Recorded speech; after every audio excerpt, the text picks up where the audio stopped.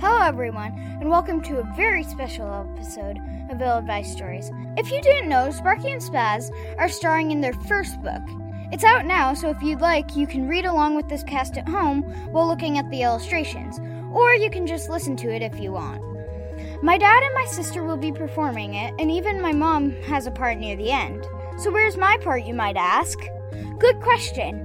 My dad promises I'll have a character in the next book, but in the meantime, I'll be the one greeting you here and telling you what happens in the last episode. Of course, I've got nothing to tell you now since nothing's happened yet. Maybe I'll just mention that each episode will come out on Tuesdays and that you can buy the book on Amazon, but should be available in other places soon. So anyway, enjoy the story. Good job. The Adventures of Sparkie and Spazoid, Portal's World, a short introduction to space stuff. Nothing can escape the pull of a black hole, not stars or planets or light. When Earth scientists pointed their devices through the stardust of the Milky Way at the black hole in the center of the galaxy, they found something there, a signal, voices coming from the future. The mission reports from a cranky robot named Spazoid and his partner, Sparkie. They're on a mission to find a new home for the human race. Apparently, the old one got messed up. Chapter 1. Meet the boys on the way to the ground. High above the surface of an alien world, our heroes plummeted towards the ground. "We're in trouble!" Spazoid's voice echoed through the cockpit. "We're still flying, aren't we?" Sparkie asked. His hand was on the center stick, pulling back hard. The glass canopy above his head glowed red as the wind screamed by. "No, what we're doing is falling, and those things that flew past us?" "Yeah, the floating rocks. That was weird." Sparkie looked back at the mountains they'd scraped. There wasn't anything under it. It hovered in the air, moving in the breeze like a cloud. "Yes, they were odd, but that's not what I'm talking about. I meant the other things that went flying by. Those were thrusters. My thrusters. When you flew us into that rock, you knocked them off," Spazoid accused his partner.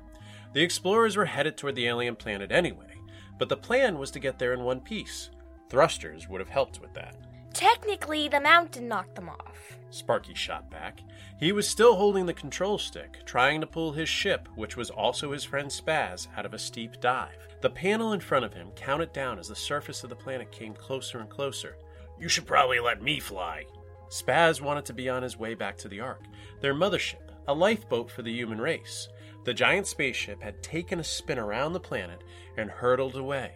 Motherships weren't big on stopping. That's where Sparkie and Spaz came in. Their job was to drop down to strange and dangerous alien worlds and see if they'd make a decent home for the human race. Usually, Sparkie and Spaz could catch up with their mothership, as long as they had 3 working rockets. So you see their problem. "Letting you fly is no fun. Besides, are you saying you saw that mountain?" Sparkie looked around to make sure no more peaks came sneaking up on him, as mountains sometimes do. In the snug cockpit, turning around wasn't easy. It was big enough for a kid. To all appearances, that's what Sparkie was. A 10-year-old boy wearing a spacesuit and helmet. You might ask, why choose a boy to save the human race? Well, it's complicated, so we'll get to it later, like way later, maybe not even in this book. Just know that Sparkie is a special sort of 10-year-old, and he has a pretty good chance of dying before this chapter is done, so stick around. Back to Spazoid, the complaining spaceship. "Yeah, in fact, I warned you about them, but you thought they were cool." "Well, they're flying mountains. You don't see that very often," Sparkie said. Spazoid started. "But did you have to ignore me when I yelled?" "Too close!" Sparkie interrupted while twisting the stick hard, avoiding another peak that snuck out of the clouds. Like the others, it floated in the air, weightless. "What's up with these things? Why are they like that?" Sparkie looked over his shoulder. "Like what?" Spazoid asked. "Hard, big, or floating? Which one do you think I mean?" "It's probably the energy you wanted to check out. The reason you suggested landing on this little planet, even though it would make a terrible new home." "Is that what's causing this?" Sparkie asked. Spazoid didn't feel like talking about it, focusing on the problem at hand, their eventual crash. "All I know is something happened on this world, something bad," he said in a dark, ominous tone. Sparkie nodded, then his face broke into a smile as a thought occurred to him. "How about your parachutes? You got those, right?" "What? No, we're going way too fast. They'd rip right off." Spazoid was annoyed that the kid had thought of it first. "So slow us down." Sparkie could see one last thruster stuck to Spazoid's tail fin. They'd shut it down earlier when they lost the other 2, afraid using it by itself would put them into a spin. "Just turn that one around. Do your adaptive thing." It was mentioned earlier that Sparkie was complicated, but he's not the only one. The same could be said of Spazoid. Don't worry, I won't make you wait to find out why. See, now Spazoid was a spaceship, or more accurately, an orbital insertion device.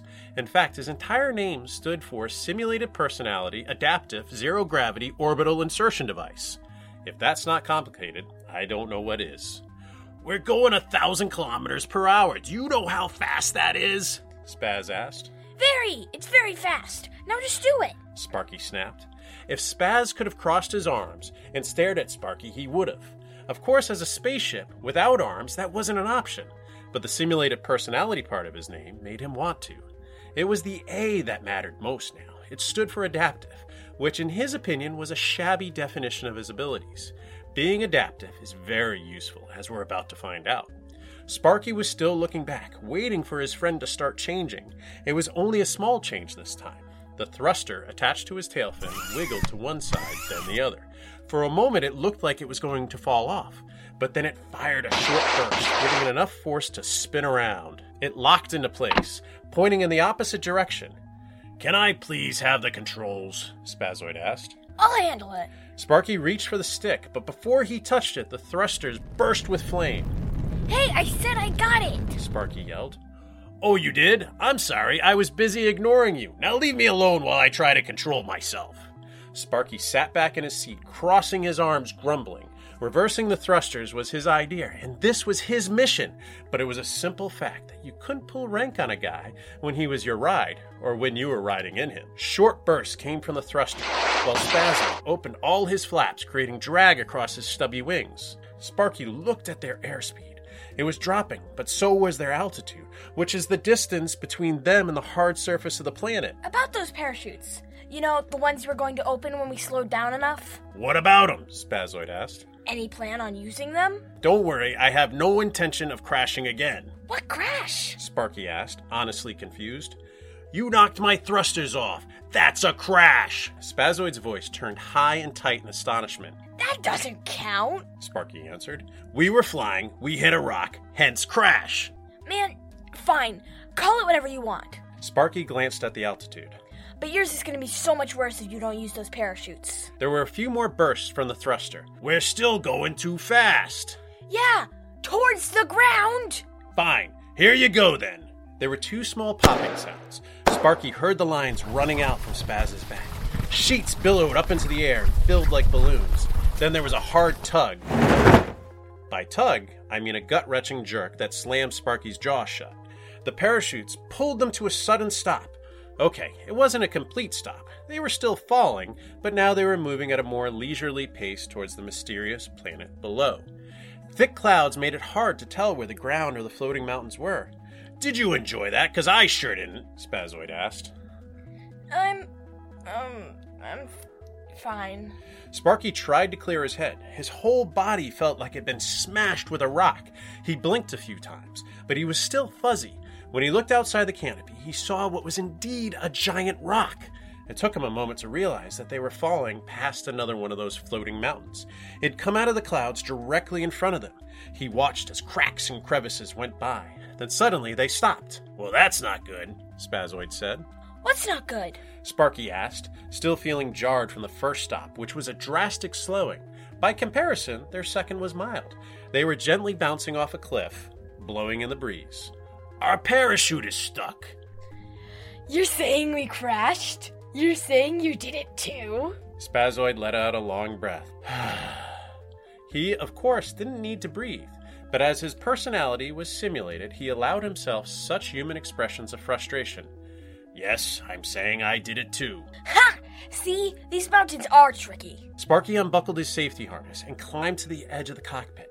Far below them was the dark surface of the world. So, how do you suppose we're gonna get down from here?